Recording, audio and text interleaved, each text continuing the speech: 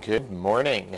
Thanks for tuning in again here for morning devotions. It's the last day of April somehow, April 30th, a Thursday morning. Nice and warm again here. And we continue to thank God. I'm so grateful to God for all that I have, all of his blessings in my life. We wrapped up yesterday looking at 1 Corinthians 15 together. I wanted today to switch gears just a little bit here. We're going to be trying here morning prayer. This is one of the part of the daily office, it's called, that the church has been praying and using Scripture to help them enter into prayer from very early times. The daily office was set aside times during the day where people would stop, they'd gather together, they'd pray, they'd hear God's word as a way of keeping time. And keeping time really throughout the day. And so we're going to do that together this morning. And we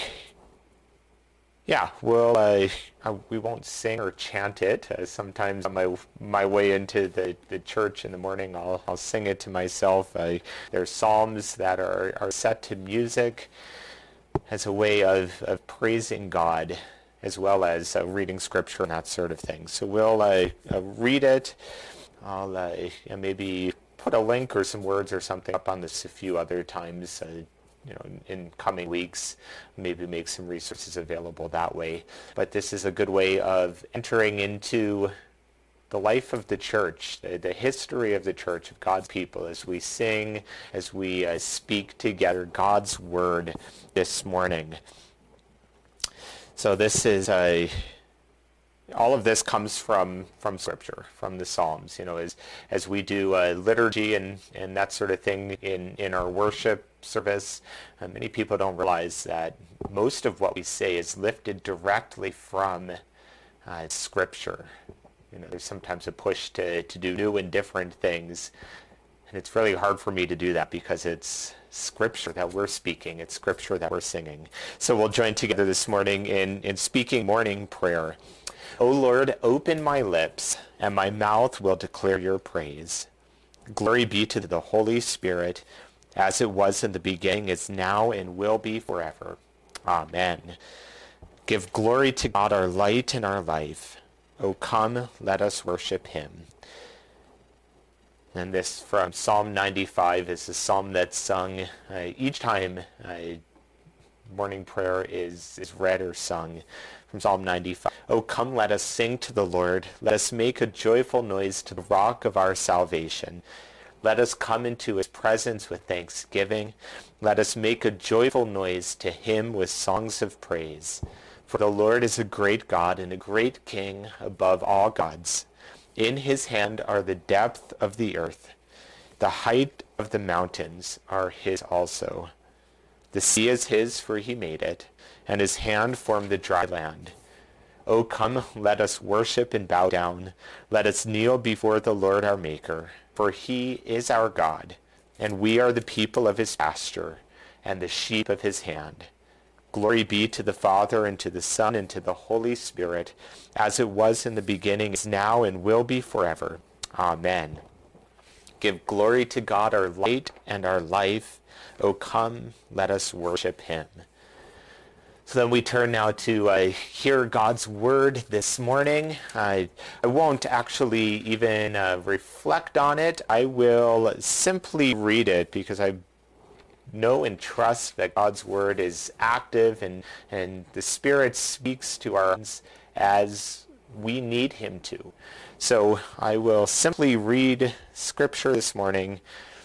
I ask that the Spirit would open you to hear, to be sensitive to what he's speaking to your heart today. So our first reading comes from Psalm 1. Not going to read it all, but verses 145 to 152. With my whole heart I cry, answer me, O Lord. I will keep your statutes. I call to you, save me. that I may observe your testimonies. I rise before dawn and cry for help. I hope in your words.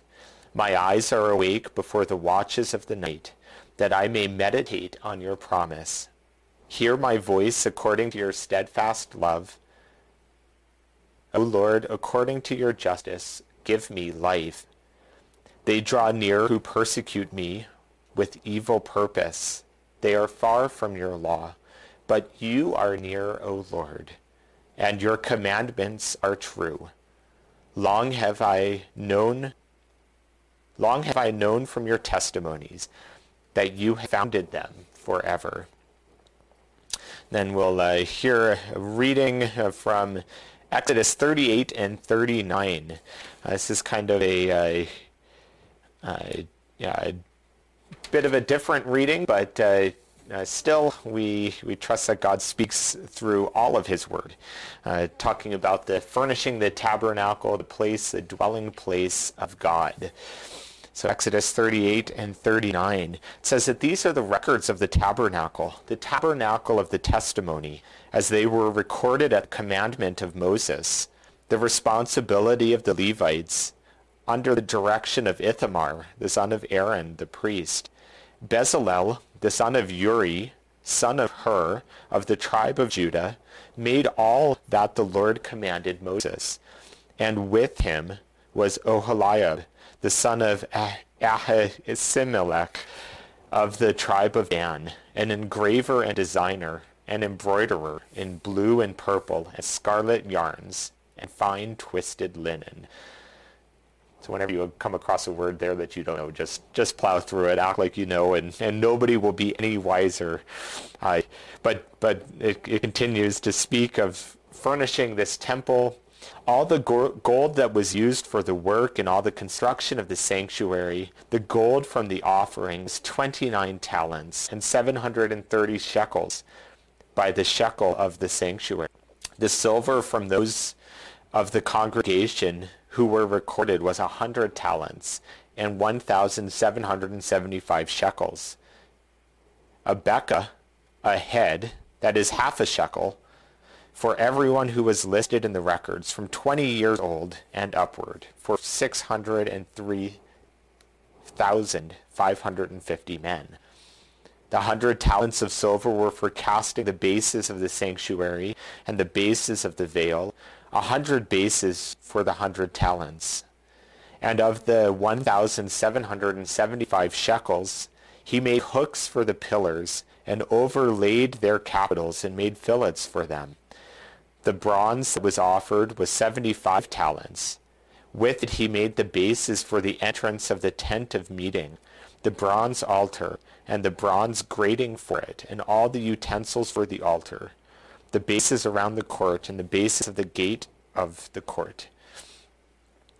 I said I wasn't going to comment, but just again, that detailed record of what went into building the temple, the tabernacle of God. This wasn't the temple yet, but the tabernacle, the dwelling place of God, the detailed record, and the sacrifice as well, just the amount of money and the ornateness, the importance that people gave to God, giving sacrificially to him in this time. Then I'll skip over to the New Testament reading here from Luke chapter 8 this morning. Luke 8, 1-21. Soon afterward, Jesus went on through cities and villages, proclaiming and bringing the good news of the kingdom of God. And 12 were with him, and also some women